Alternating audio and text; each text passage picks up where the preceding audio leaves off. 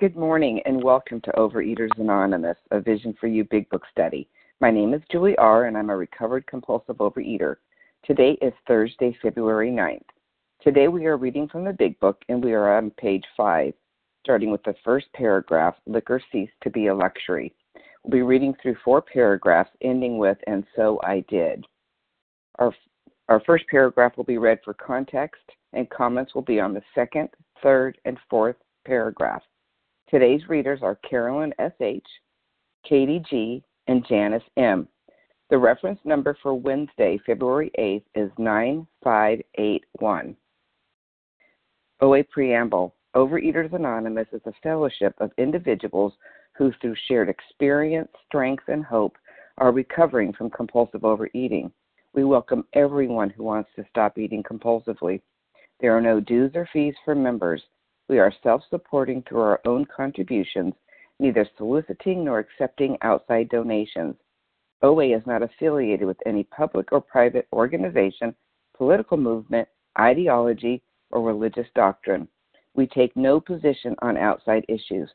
Our primary purpose is to abstain from compulsive eating and compulsive food behaviors and to carry the message of recovery through the 12 steps of OA to those who still suffer. Our sole purpose. OA's 5th tradition states each group has but one primary purpose, to carry its message to the compulsive overeater who still suffers. At a Vision for You Big Book study, our message is that people who suffer from compulsive overeating can recover through abstinence in the practice of the 12 steps and 12 traditions of Overeaters Anonymous. I will now ask Leslie M. to read the 12 steps. Good morning, Julie R. Thank you for your service. This is Leslie M. I'm a recovered compulsive overeater and grateful to do this service. The 12 steps. 1. We admitted we were powerless over food, that our lives had become unmanageable. 2. Came to believe that a power greater than ourselves could restore us to sanity. 3. Made a decision to turn our will and our lives over to the care of God as we understood Him. 4. Made a searching and fearless moral inventory of ourselves. 5. Admitted to God, to ourselves, and to another human being the exact nature of our wrongs. 6. We're entirely ready to have God remove all these defects of character. 7. Humbly ask Him to remove our shortcomings. 8. Made a list of all persons we had harmed and became willing to make amends to them all. 9. Made direct amends to such people wherever possible, except when to do so would injure them or others. 10. Continued to take personal inventory, and when we were wrong, promptly admitted it. 11. Sought through prayer and meditation to improve our conscious contact with God as we understood Him, praying only for knowledge of His will for us and the power to carry that out. 12. Having had a spiritual awakening as a result of these steps, we try to carry this message to compulsive overeaters and to practice these principles in all our affairs. And I pass. Thank you. Thank you, Leslie M. I will now ask Esther F. to read the 12 traditions. Good morning. This is Esther F., a recovered compulsive overeater from Cleveland, Ohio. The 12 traditions. 1. Our common welfare should come first. Personal recovery depends upon OA unity. 2. For our group purpose, there is but one ultimate authority, a loving God as He may express Himself in our group conscience. Our leaders are but trusted servants. They do not govern. 3. The only requirement for OA membership is a desire to stop eating compulsively. 4.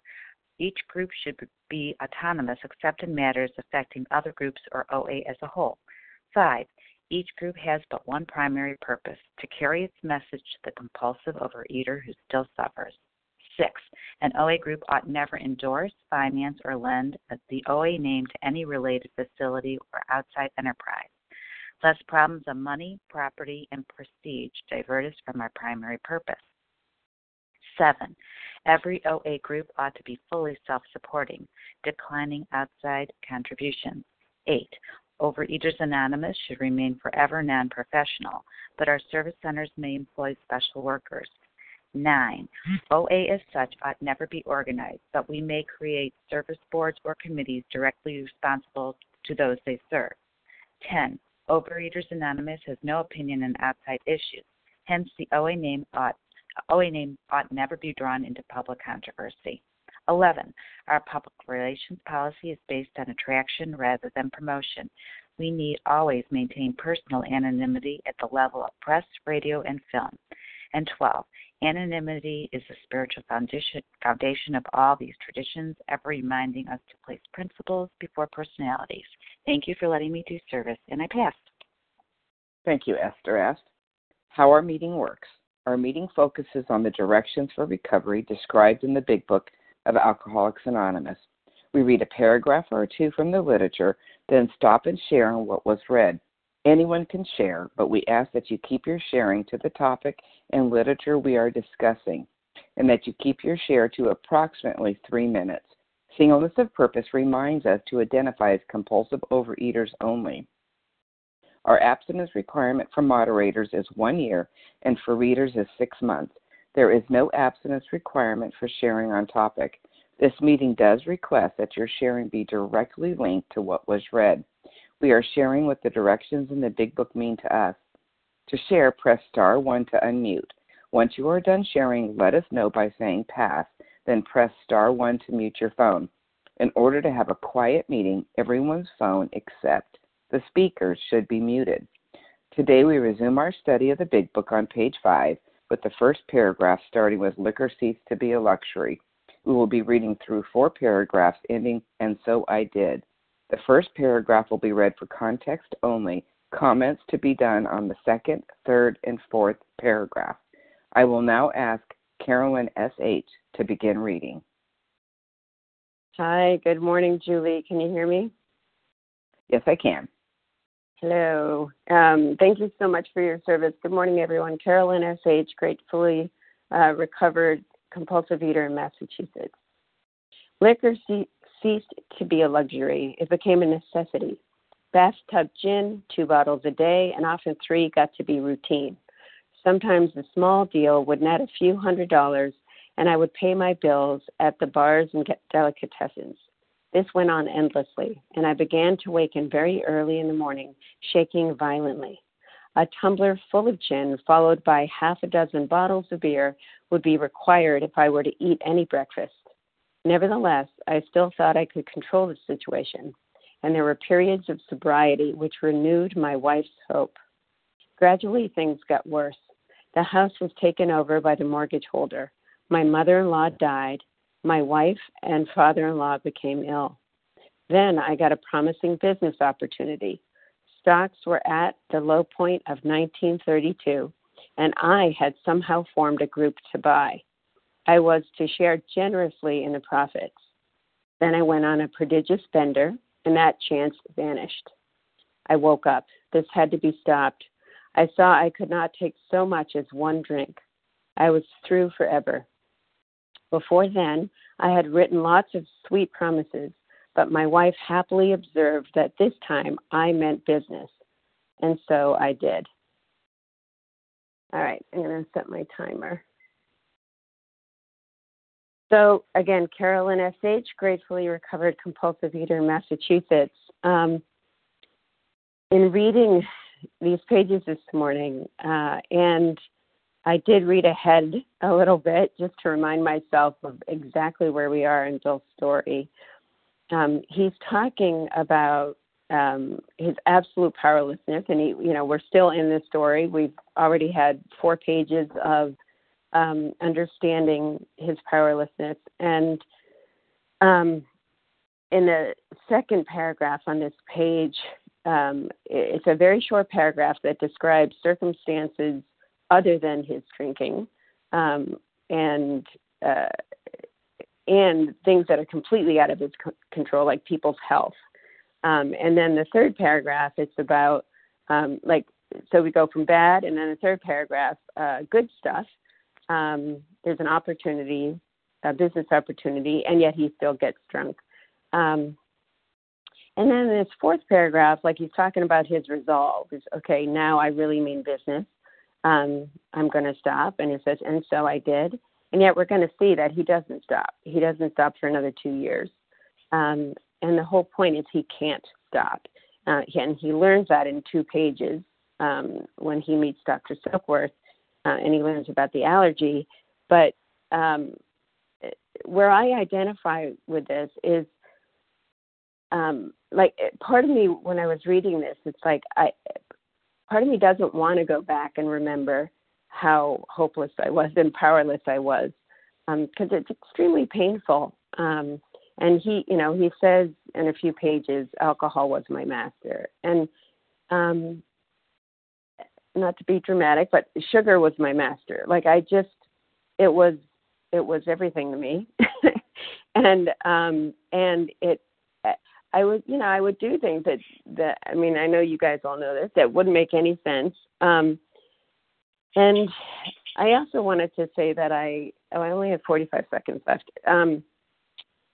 I have a lot of friends in this program who have recently or currently relapsed, and I have found myself even trying to control it and trying to solve it with them, and be on the phone. Oh, maybe you should do this. You should do that. You should do this. And this is just such a reminder: we are powerless.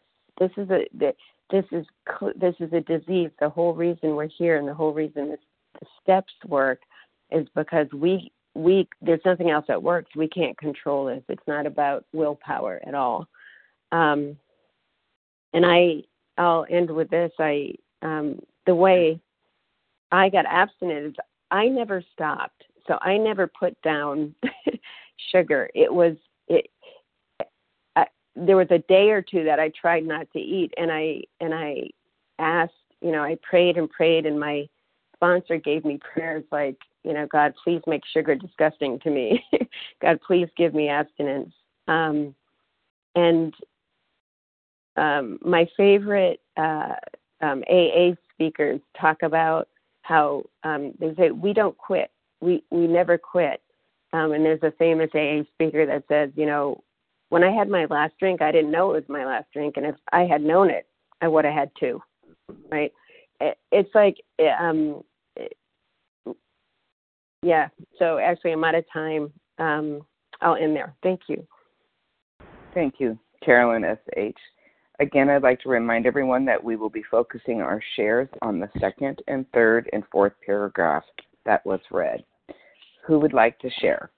Harlan G. Larry. Harlan. Reva P. Hold on. There's after Harlan. Larry. Tina S. Reva P. Reva P. Larry. Tina S. I have Larry. I have Tina. Sally. There was somebody before Larry and before Tina.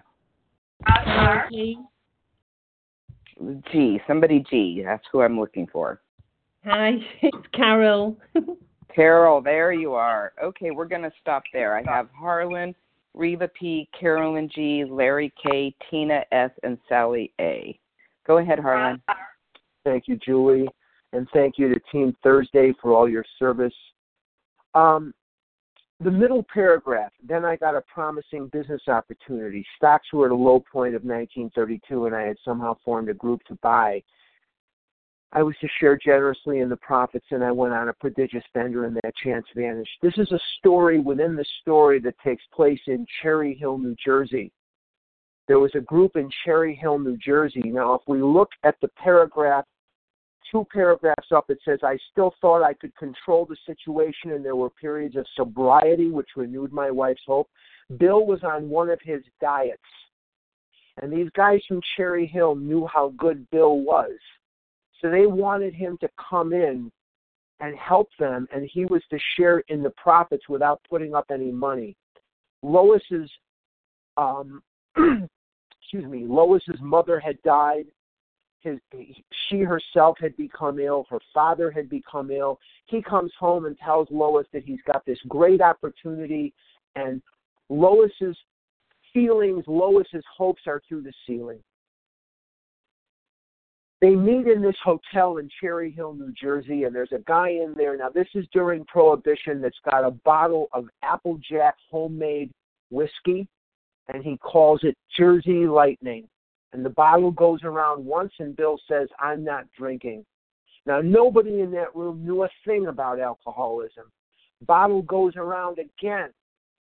Nothing. Goes around a third time. The guy puts Bill Wilson on the spot. He says, "Bill, I made this myself. You can have one snort." Bill Wilson takes one drink of Jersey Lightning, homemade, organic, kosher, vegan, gluten-free. No. He takes a drink of this whiskey, and he doesn't come out of that hotel room for 3 days. And the chance vanished. Now he's got to go home and tell Lois once again that his drinking has caught up with him again after all his promises, after all his oaths not to drink anymore. You can just imagine what he feels like. And the chance vanished. He woke up. This had to be stopped. He writes little things in their Bible every New Year's. "Honey, this is the year that John Barleycorn isn't going to ruin my life. This is the year I'm going to quit, Lo. This is the year that I'm going to finally give it up." And every time he makes these oaths, every time he makes these promises, as I did, I meant them. But I hated myself because every time I made those promises, I was lying to myself and lying to everybody in my environment. This is alcoholism. This is compulsive overeating at its worst. And with that, I'll pass. Thanks. Thank you, Harlan G. Reva P., followed by Carolyn G.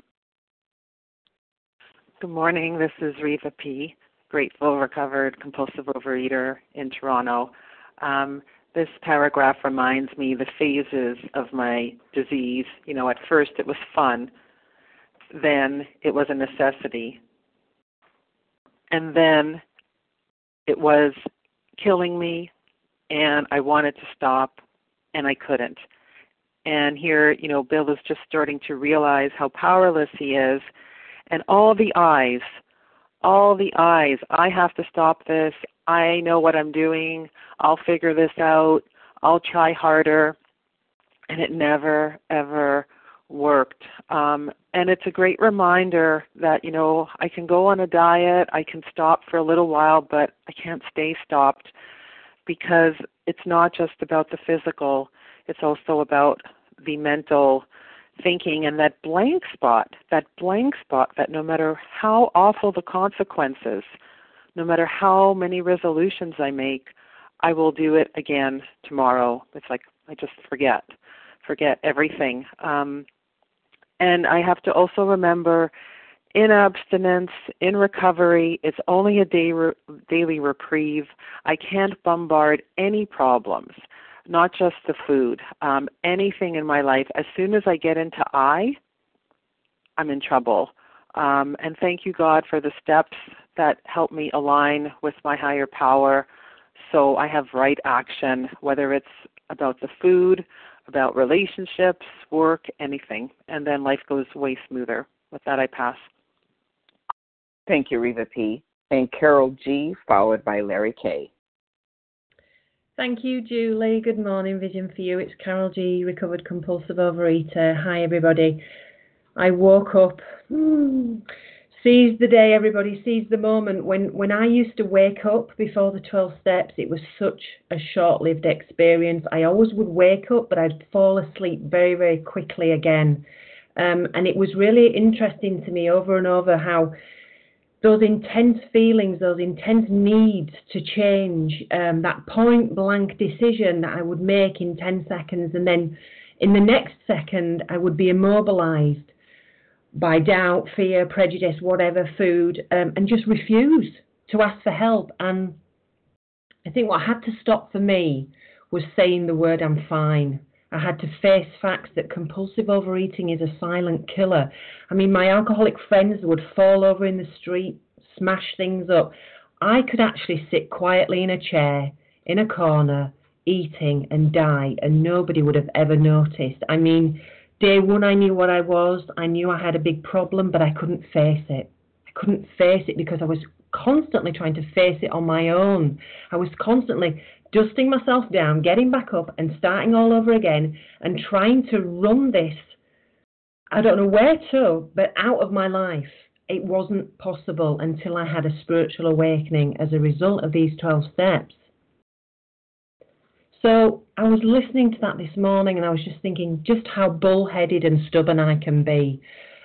Even at the moment, I'm asking for help from somebody from an emotional support, from the cancer people. My pride, my ego, my self-esteem, asking for help, it doesn't come easy to me. But I was dying of something silent. I was dying of something that couldn't be seen by anybody else because I was always in a dark place, in a corner, hiding, in another room, in a car, in a bar, somewhere hiding and eating, and nobody could see me sneaking food from my bag, constantly eating. I was dying of something so quiet and insidious. Our invitation to you is, if you mean business, get started and get started right now. Because when he says we mean business, what's the business we're dealing with here? 12 steps. Follow the directions. It's fabulous. It's wonderful. Life is still difficult, but we face it without the food and we face it with our higher power. Thank you, everybody. Bye, everybody. And I'll pass. Thank you, Carol G. Larry K., you're next, followed by Tina S. Hey, Julie, can you hear me okay? I can. Okay, great. Thank you for your service. Larry K., recovered compulsive overeater from Chicago. Yeah, we see the progressive nature of this disease. We see that it's tightening its noose around Bill's neck, and I could relate to that as well. Reminded me this morning as I think about the progressive nature of this disease. There's a young guy that would come to one of my 12-step meetings. He's so articulate and such a bright future. Seemed this disease is a killing disease, and he's doing well. And he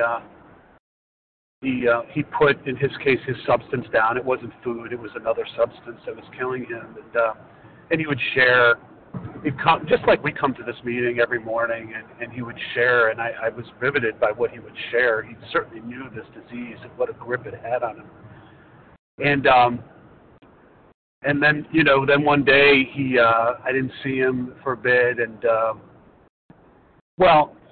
he's dead, and he's never coming back. This young guy, his faith died with him in his cups, in his disease. He was in his 20s, and he's never coming back. And I'm sure his family misses him terribly. I know I miss this guy. I didn't even really know him very well. Yeah, if you're coming here to lose a few pounds, maybe improve your relationship, that's great. All you need to be a member of this deal is a desire to stop eating. That's it. You can come here and play around and get entertained and so forth. I know I did for a lot of years. But this is a killing disease. That young guy is dead, and he's never coming back. Yes, faith is dead too. It's not with him today. I think about that, and I don't want to sound melodramatic, but this disease was killing me. There might be one or two on the line where the disease almost killed you. You almost died in this disease. How lucky we are to be here. I'm so grateful to God that I'm here, I'm alive, I'm present this morning. And I recognize that there's different bottoms, there's higher bottoms, lower bottoms. We're all entitled to be here, no judgment. But there's someone on this line that's going to be dead. And I pray that you will pick up the spiritual toolkit laid at your feet. Because if you do, rarely have I seen a person fail who has thoroughly followed this path. With that, I'll pass. Thanks. Thank you, Larry K. Tina S., followed by Sally A. Thanks, Julia. Tina S., recovered compulsive eater and anorexic in Florida. Great stuff. Wow, I'm glad I was reminded that when I'm playing God and in the paragraph, the I, I'm pretty much screwed, And I also get baffled about how I usually think this chapter doesn't apply, and then when we read it, I go, oh, my God, there I am. And, on my own, every avenue exhausted to the solution which I come up with in my disease. I was finally sent a treatment where there was the solution, the big book and a food plan, entire abstinence. And so therefore, I had the opportunity, a couple years prior to my finally getting abstinent and working the big book of Alcoholics Anonymous, to have a daily reprieve. And but what happened for me was, I took what they gave me, and then I left, and I thought, well, I'm not as bad as they are. Let me just, keep dieting. That was my solution. The thinner I get, the more I'll be able to function in the world. Well, my experience is the thinner I got without a plan for living, without a solution, I became paralyzed by fear. I moved to Florida because this is where it was, the solution and all that kind of stuff. And what happened was the opportunities I had for jobs I couldn't go to. I couldn't go to those interviews. And what happened was I became jobless and homeless and ended up in a halfway house. And these were things that happened after I had the solution, but I was not practicing it. And so therefore, I love what was just shared. The progression is tremendous. I got to a place of where I wanted to die, and physically I could have. I was at a very, very low weight after coming in at a high weight, whatever it is, on my own. And so today I'm just so grateful that one day at a time I keep being reminded through these studies of the solution that, what I got is one shot today, and if I pick up these tools like was just shared, I'm on the way. I'm on that journey. I'm on that journey with everybody else, and grateful. With that, I'll pass. Thanks. Thank you, Tina S. And Sally A., you're next. Thank you, Julie. Thank you for your service to all of us. Good morning, A Vision for You. It's Sally A. By the grace of God, a recovered compulsive overeater. And I wanted to speak on these 3 words. I woke up. He leads up to this with giving us so much detail. It's, I think, miraculous that he was able to remember any of this, because I know that when I was in the food, I was so drunk. I don't remember what I said or did, and here he is giving us great detail. But he does tell us, and I can certainly remember this, gradually things got worse. And that's for sure.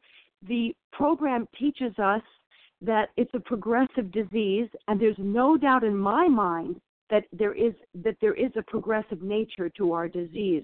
But I too believe that we have a progressive recovery, that my recovery this time is much deeper, just like page 55 where it says deep inside. I had to go deep inside to really look at the demoralization of the disease. When it says here, I woke up, what it says to me is not just that he woke up to his problem, his drinking problem, but that he woke up to a much bigger problem. He woke up to his character defects, because he had this incredible opportunity, a promising business opportunity that was going to give him share generously in the profits. When I see those words, I'm reminded not just of waking up and realizing each morning, oh no, I'm back in the quicksand. Oh no, I woke up the monster within me. But I also wake up even this morning and think about my character defects that I am so well aware of and that I am powerless to remove. And let me close by saying my mouth, my tongue, is the seat, if you will, the seat of my character defects. It's much more than what goes in my mouth that gets me in trouble. It's what comes out of my mouth, my words. And if all action, if all of my words are born in thought, then I must slow down my thinking, because God is in the sacred space of the pause. And that is my only hope.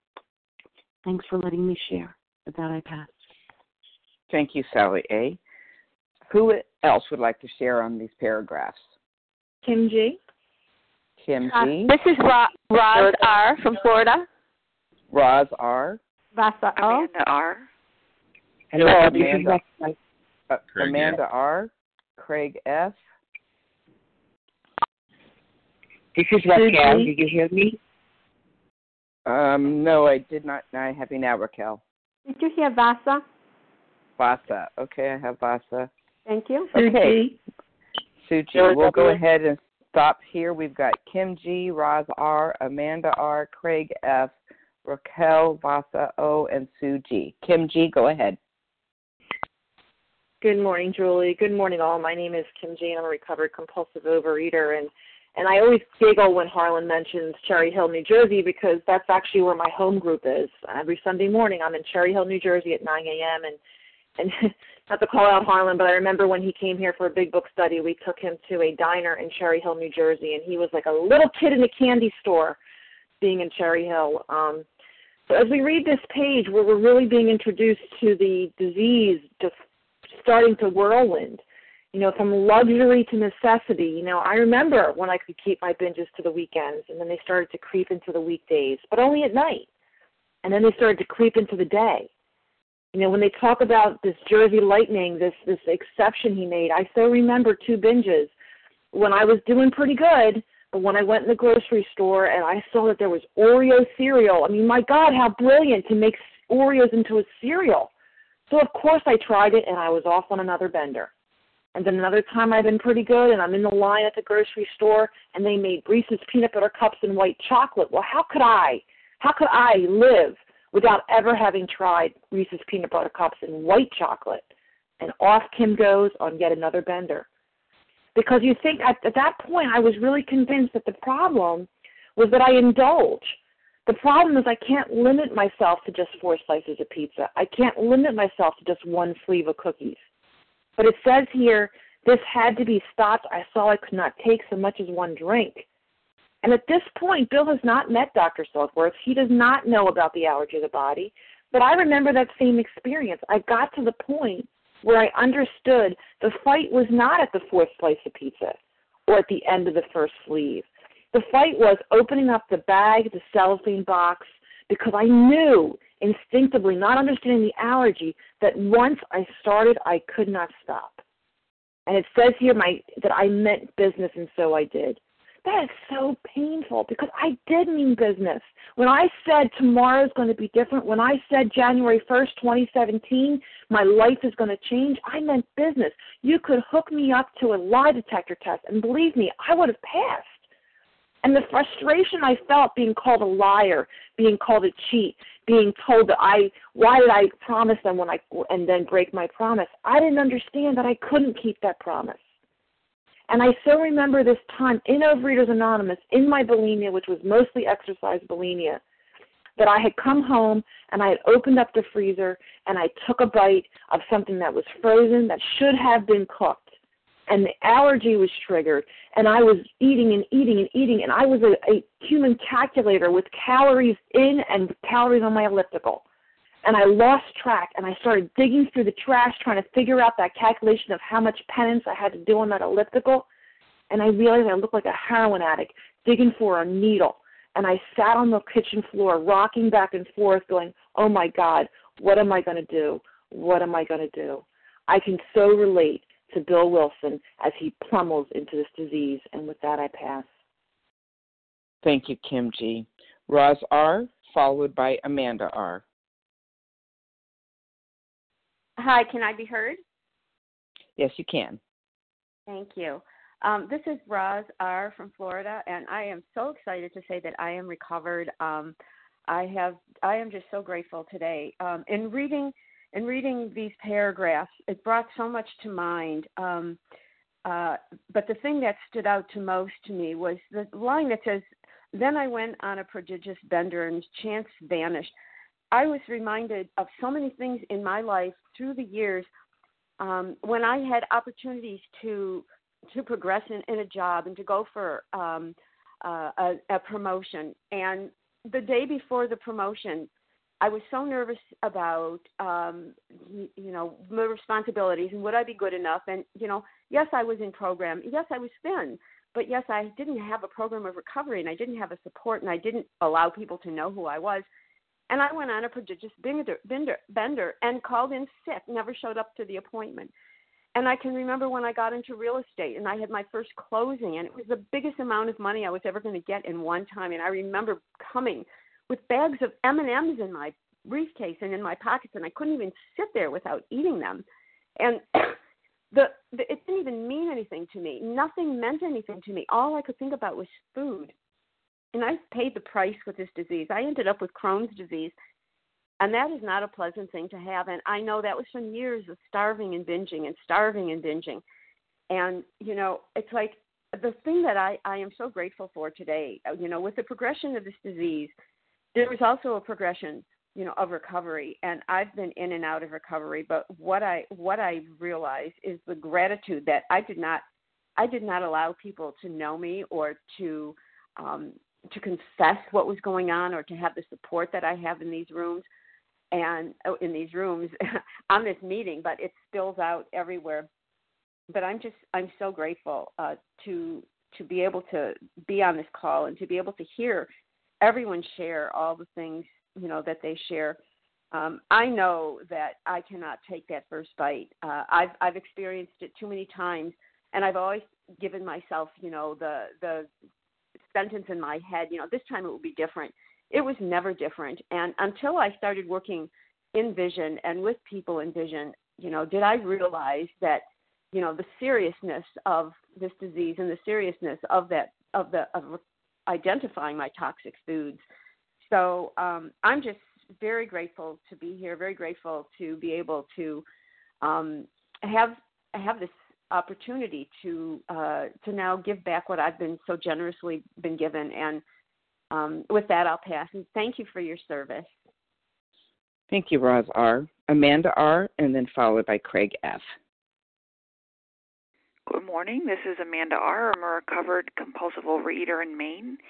And I'm looking at that part where it says, I woke up, this had to be stopped. I saw I could not take so much as one drink. I was through forever.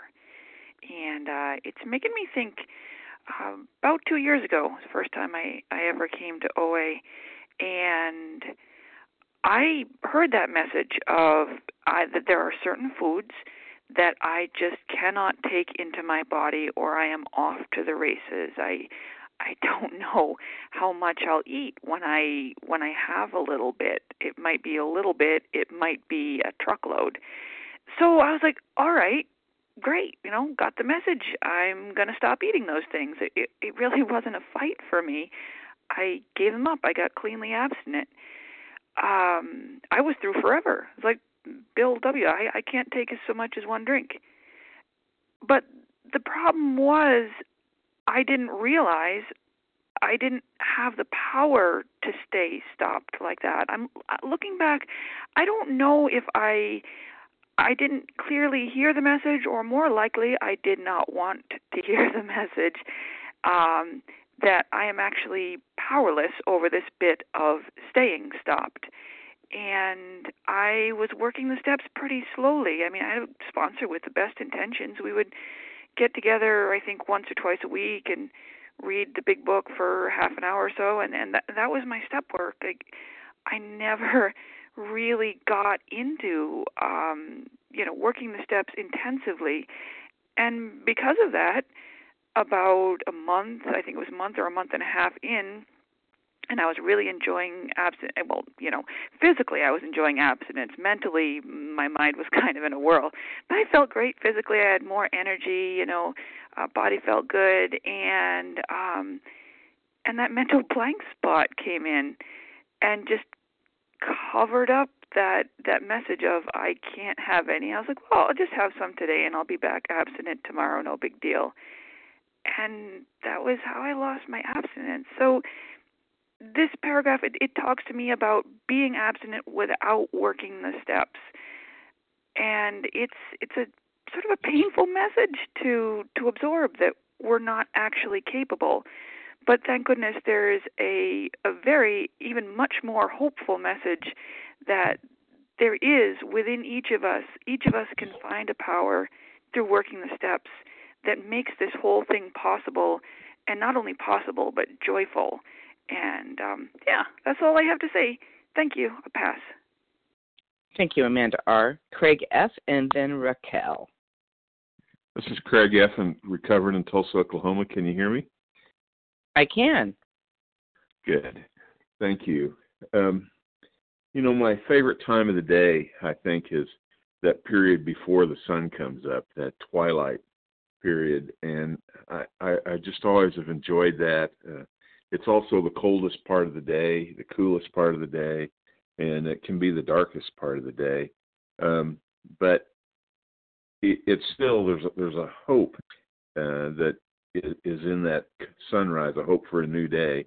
And, I read this, we read this period in Bill's life, and I could see that he's getting close to the bottom. You can just feel, we all, I think, can just feel that he's about to bottom out and go up. And there's hope, so much hope in that paragraph. There's like, we can see ahead to the sunrise. But, unlike the sun, that it's going to come up at its appointed time no matter what I do and what choices I make. The recovery, the idea that we've allowed a bottom to be a bottom, that isn't necessarily a given. We can get stalled and stay in the twilight for a long period of time, and that isn't as automatic. But nonetheless, there's just so much hope in that bottom. I have a son that I believe shares this disease with me, and there's not much I can do for him some days. Just try to work the program and show him that it works. But he's stuck in the twilight because he has people around him, a mother, a wife, a mother-in-law, a niece that take care of him, and they allow him to stay in the twilight. They don't allow him to hit the bottom. And that bottom can be so painful, but it can be so necessary if we're gonna see the sunrise, and if we're gonna see life come new in the morning. And I'm just so grateful that life's come new in the morning, and that I am able to find the recovery that I found in working these steps through the Big Book way and intensely, and that you all have been here to support me. With that, I'll pass. Thank you. Thank you, Craig F. And Raquel, followed by Vasa O. Hello, this is Raquel. Can you hear me? Yes, I can. Oh, thank you so much for your service, and thank you, everybody. Such wonderful, important sharings. I need to sit down and write it all, and I can't right now. I hope my phone doesn't cut out on me, and I'll set the timer. But still, I may get carried away, so please remind me. I saw I could not take so much as one drink. I saw I couldn't take even one bite spontaneously that was not planned and a part of a meal, even if it is the correct food, even if it's my meal, and I just go at it in a way that is not, not serene. I already get the results of a hangover. But this, I saw I could not take so much as one drink. It's good I hear it now, because I'm going at 5:30. Somebody's picking me up to go to give condolences to a friend of ours whose brother just committed suicide on Friday from alcoholism. And this young man, 25 years old, I met at an AMA meeting, and he's in both programs, and as I walked with him, towards the bus station, we talked, and he said to me, if you tell me that I cannot eat the whole pizza, a family-sized pizza, when I sit down, I'd rather die here on this sidewalk. Well, guess what? Didn't hear from him for a while. I'm going to meet him now, because he called me that they're sitting the 7 days, the Shiva, after his brother. And I know that I'm going to meet a whole family of compulsive eaters and addicts of every kind, because I know the family already, because he asked me to come to talk to his father, who was in the hospital, that they had to bring, he had a stroke from a state of diabetes, and they had to bring in a lift to take him from the chair, from the wheelchair to the bed. And after the second time I came to talk to him, and I bought a beautiful meal for him and for his attendant, his helper, he said, after we finished, he said, "You're a very nice lady, and what you're saying makes sense, but I'd rather die with a piece of cheesecake in my hand, preferably chocolate-coated." So now I'm going to comfort this young man who is in the food, whose mother keeps on telling him that what Rachel is saying is so exaggerated, you know. So it's exaggerated all the way to quiet suicide or active, horrible suicide. But this is a killer, and takes us a long time to know, you know, that it is. Time. It's not, yes. No, I put the timer on, but I forgot to press it. I thank you all for being there and for letting me share. And I'm going in the company of another friend in program because I know what I'm going to see there. And the house is just full of the foods that all of us rather not eat, even those who are not compulsive eaters. Thank you so much for letting me share. I pass. Thank you, Raquel. And Vasa O, followed by Sue G. Good morning. Thank you, Julie, for your service. And I'm grateful, recovered compulsive overeater calling from Florida. Yes, this is a killer disease. I would be dead today, or I would be very, very, very sick woman today if I didn't come to this OA program, and if this book was not given to me, and if I didn't follow the directions, the solution, the way it is laid out here. And before I came, I remember I made myself so many promises that I was going to go on this diet or that diet, and I was going to just put the food down. And I made him promises. You know, we would even make bets, you know. And I would always lose and didn't have the money to give it to him, so he would forgive me, forget it, you know. And he says, I woke up. This had to be stopped. I saw I could not take so much as one drink. I was through forever. I mean, I can identify with the alcoholic, and I have much more compassion for alcoholics today because it is a horrible disease. I can identify with the allergy and the mental obsession. And we had this woman in OA, and she lived alone.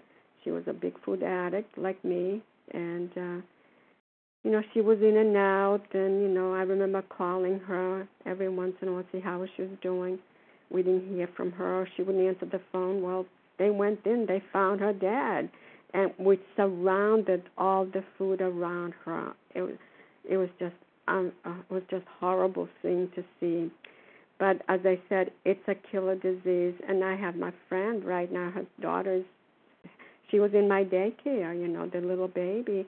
And you could tell from the beginning, you know, she had a disease.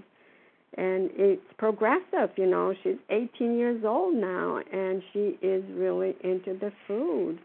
And her mom is worried, and, you know, and we are praying.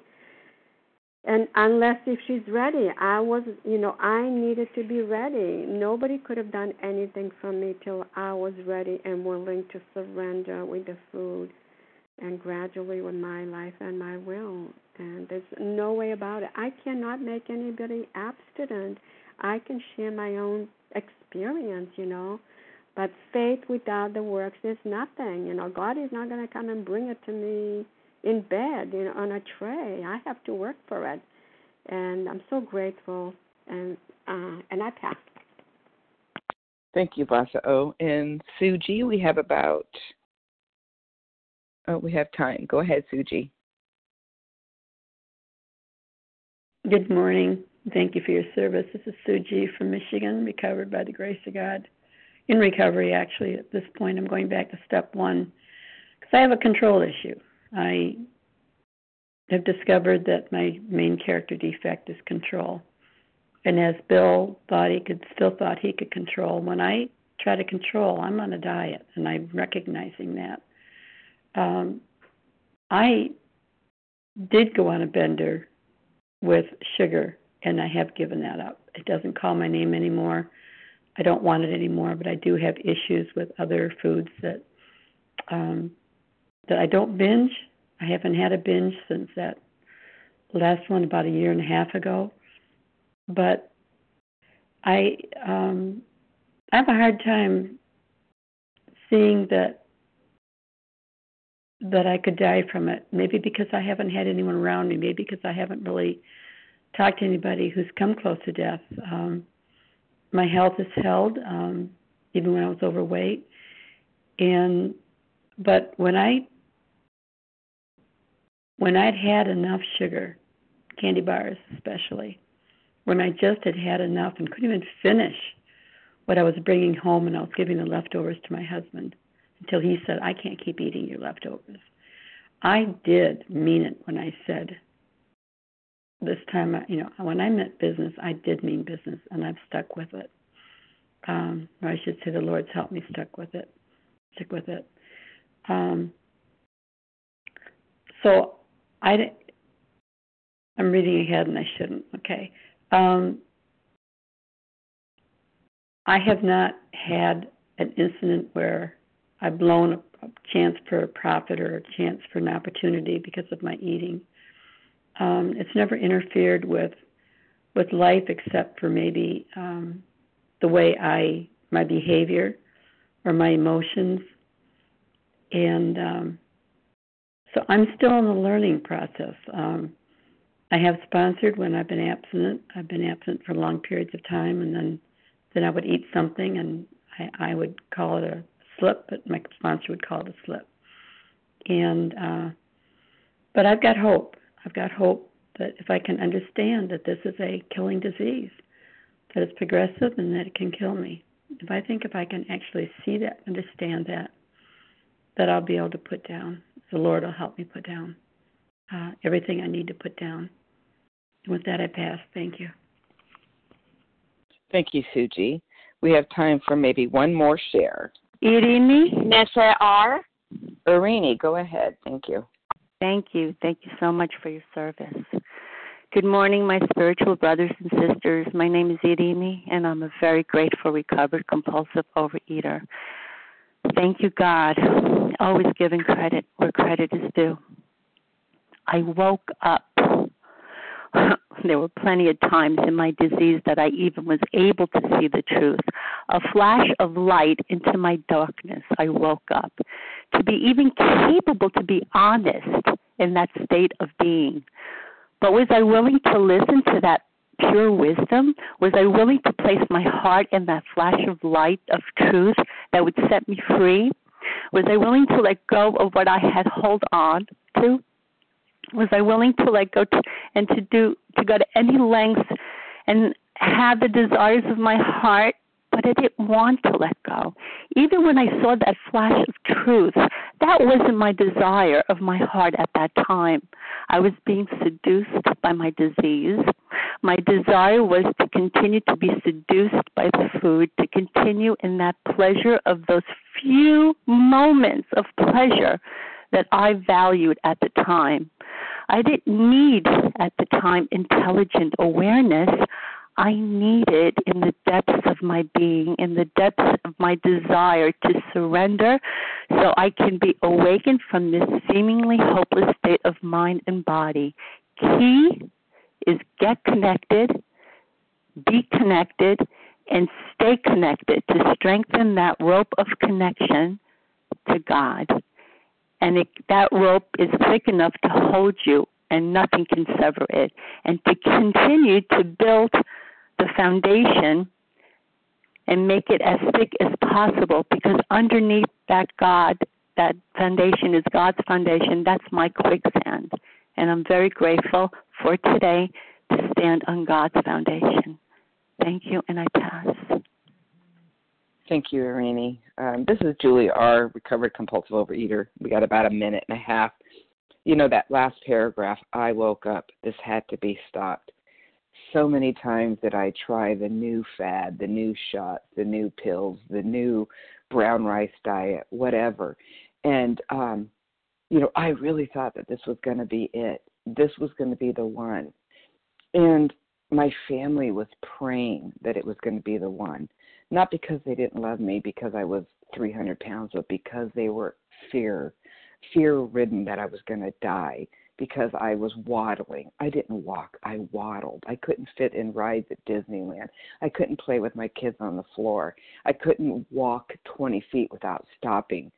And then I would be so psyched about this new plan until I took that first bite because of the mental twist, because I couldn't not take that first bite. And then I wouldn't talk about that diet. And then my family would just kind of watch things disappear. You know, the pain that we put other people through, not just us, it's those that love us. They can't help us. How many times did Bill's wife try to intercede? How many times did his brother-in-law, father, whatever? And, you know, when my last relapse, that I never thought I would happen again, that I wouldn't gain 70 of my 150 back, my family had a family meeting, my boys and my husband, how to get me back to my structured and disciplined program because they saw their mother dying. And, you know, today I am a recovered woman only because I'm staying in 10, 11, and 12. And it's not just a little thing that I say. It's work. I work at my program because my program and my life are synonymous. So this disease is a death sentence. And I know I died spiritually, and I was on my way to dying physically. So the good news is we don't have to do that. We never have to overeat again. And I am grateful for Bill and Dr. Bob. I am grateful for all of the people who live in recovery and share for the newcomer because that's what we're supposed to be doing. And with that, I pass. So it is now time to close the meeting. Thank you for everyone who has shared. Please join us for a second unrecorded hour of study immediately following the closing. We will now close with the reading from the Big Book on page 164, followed by the Serenity Prayer. And will Katie G. please read A Vision for You? Our book is meant to be suggestive only. Hey, Julie, can you hear me? I can. Awesome. Good morning, everyone. This is Katie G., recovered compulsive overeater, anorexic, and bulimic in snowy Boston. Our book is meant to be suggestive only. We realize we know only a little. God will constantly disclose more to you and to us. Ask him in your morning meditation what you can do for the man who is still sick. The answers will come if your own house is in order, but obviously you cannot transmit something you haven't got. See to it that your relationship with him is right, and great events will come to pass for you and countless others. This is the great fact for us. Abandon yourself to God as you understand God. Admit your faults to him and to your fellows. Clear away the wreckage of your past. Give freely of what you find and join us. We shall be with you in the fellowship of the Spirit, and you will surely meet some of us as you trudge the road of happy destiny. May God bless you and keep you until then.